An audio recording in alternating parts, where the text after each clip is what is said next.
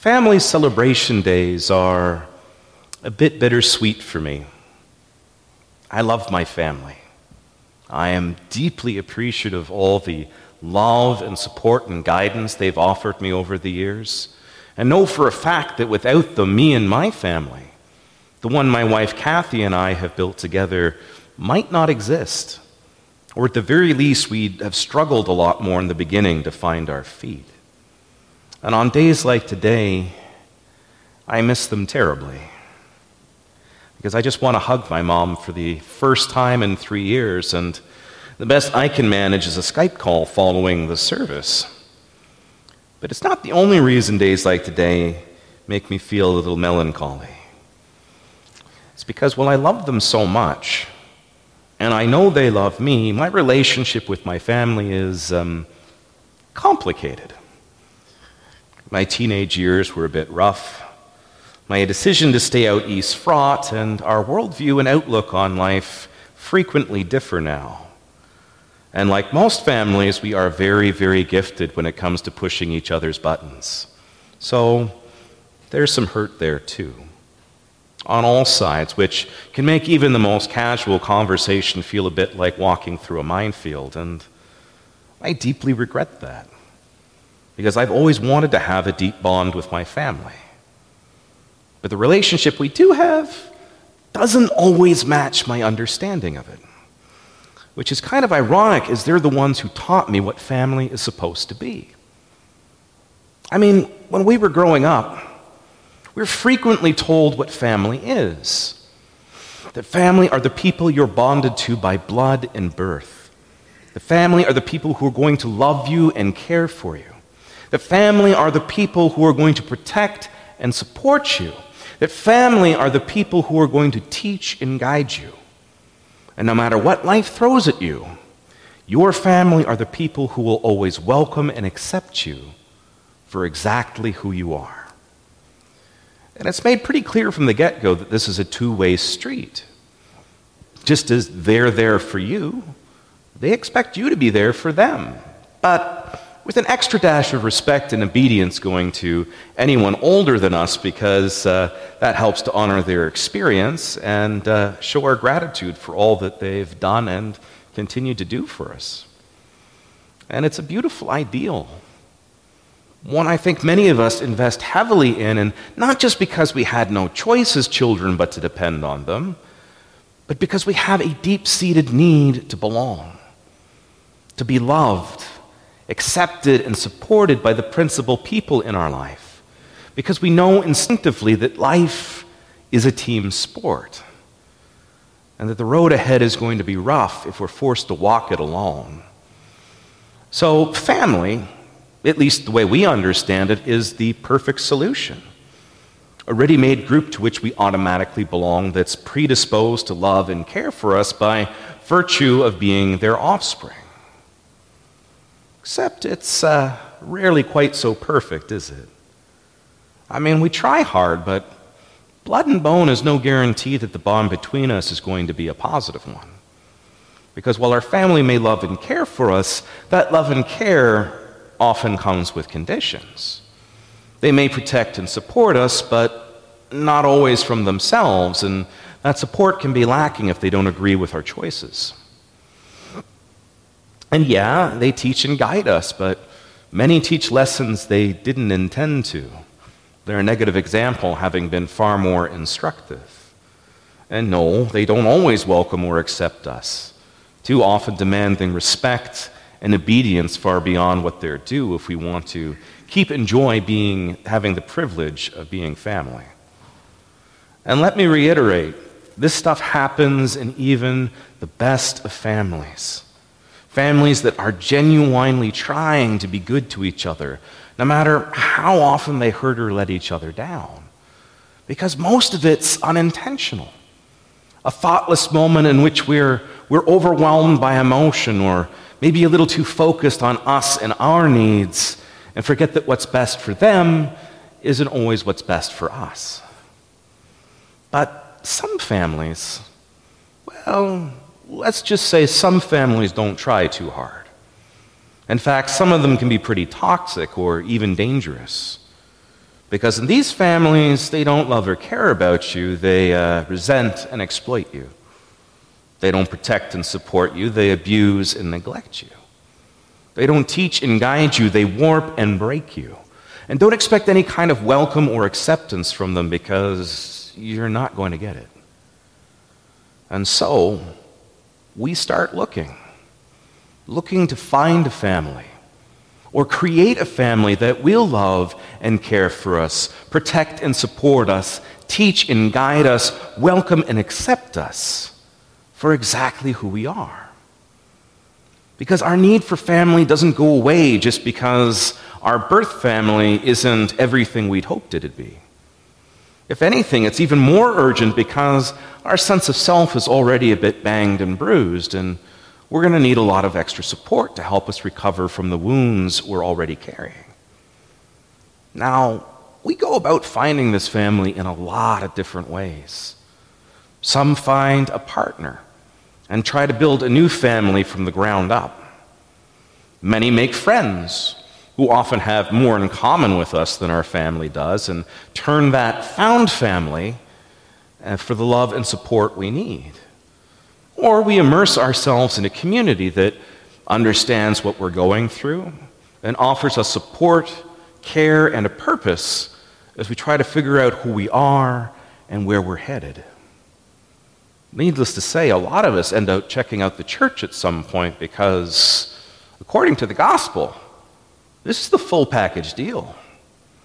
Got parents whose love is a little lacking, who are unsupportive or don't understand or respect you, or whose acceptance is contingent on expectations you know you'll never meet?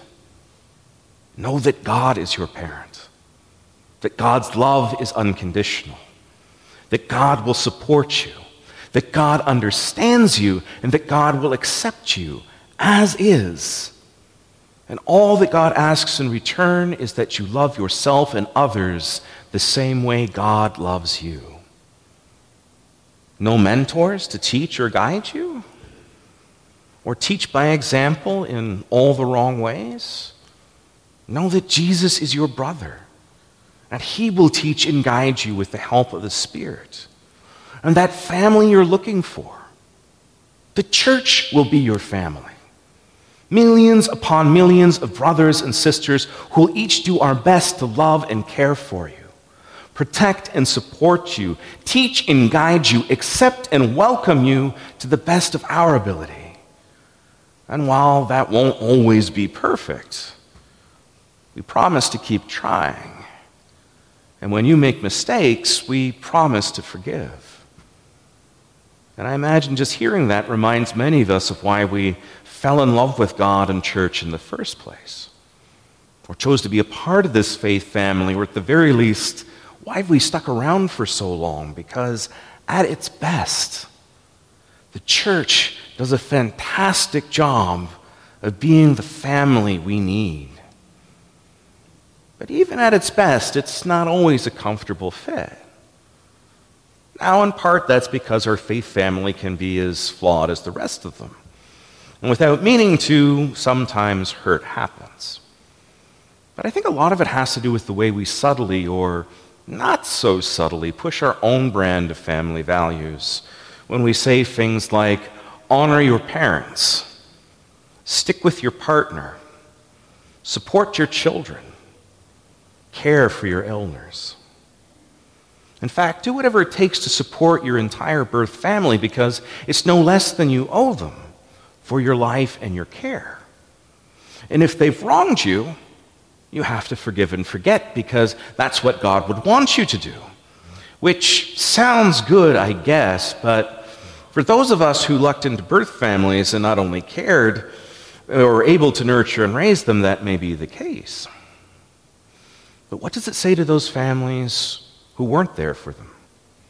Or whose every contact with family is so toxic that it makes their lives miserable? Are we still obligated to honor them? Is it up to us to forgive the unforgivable, to forget the unforgettable? Because preserving family bonds is paramount, no matter the hurt or the cost? Or how might a battered spouse feel when told to stick with their partner? Is that what God truly wants from us? To say for better or worse, no matter how bad worse gets? And what if we don't stick around?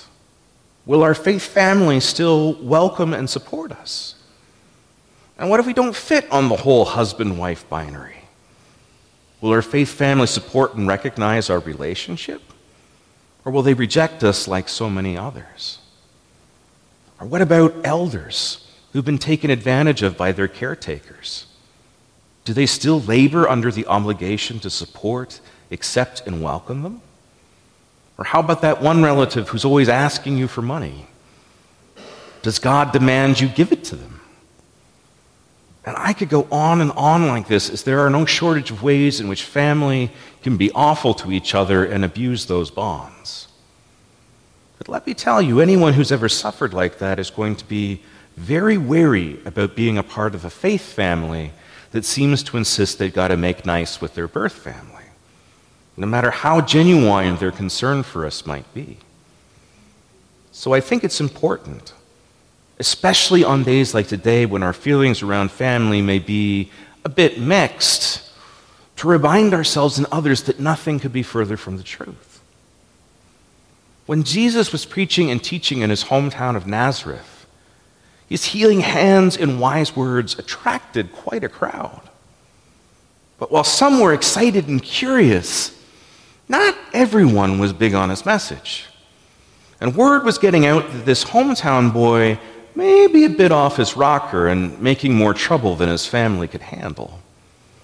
So out comes his mother and brothers, all determined to take Jesus in hand and make him stop all this kingdom of God nonsense before someone gets hurt. But they can't get to him. The crowd is too big. But it's still a small town, so it's not long before word gets to Jesus that his mother and brothers are here to talk to him. But instead of asking the crowd to clear a path, Jesus just says, "My mother and my brothers are those who hear the word of God and do it." Now, this was quite the statement, as family was even more important than Jesus' day. Sacred even. But here's Jesus, boldly proclaiming that while your birth family is important, if you want to be a part of God's family, then God has got to be your top priority.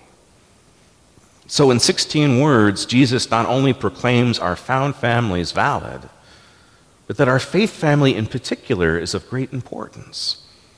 That the blood of the covenant is thicker than the water of the womb.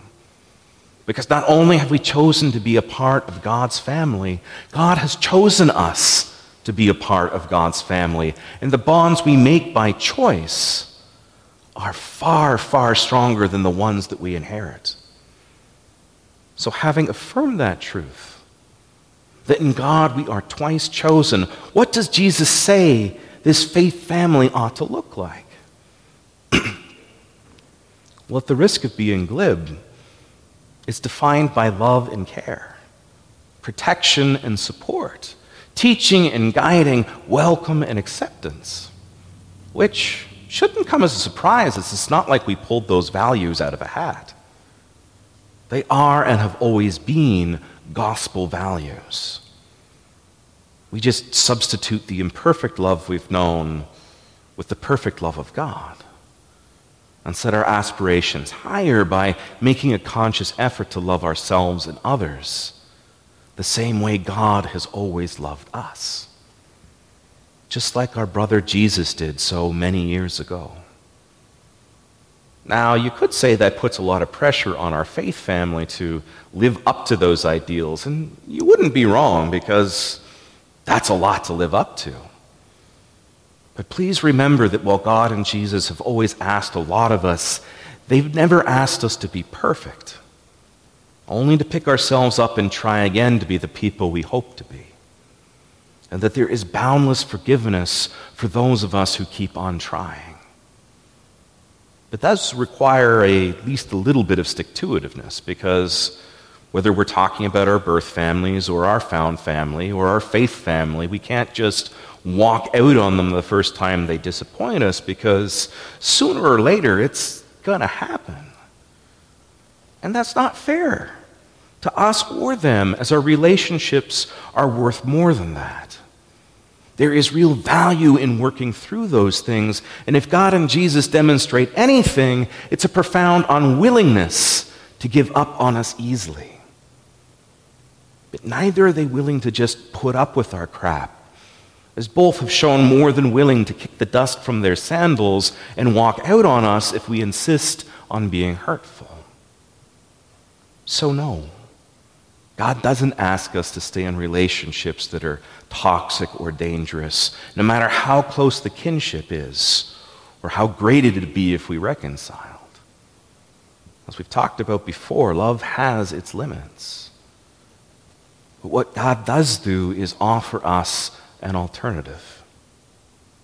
Offers us a place in God's family where there's a parent who loves you, a brother to look up to, and squillions of siblings eager to embrace you, each willing to love and care for you, protect and support you, teach and guide you, accept and welcome you to the best of our ability.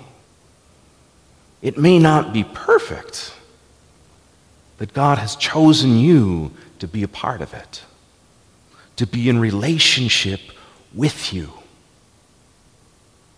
So choose God back, to be a part of this family, and celebrate with us your family of faith that chose you and you chose, and know that you're home. Now, can you say amen to that?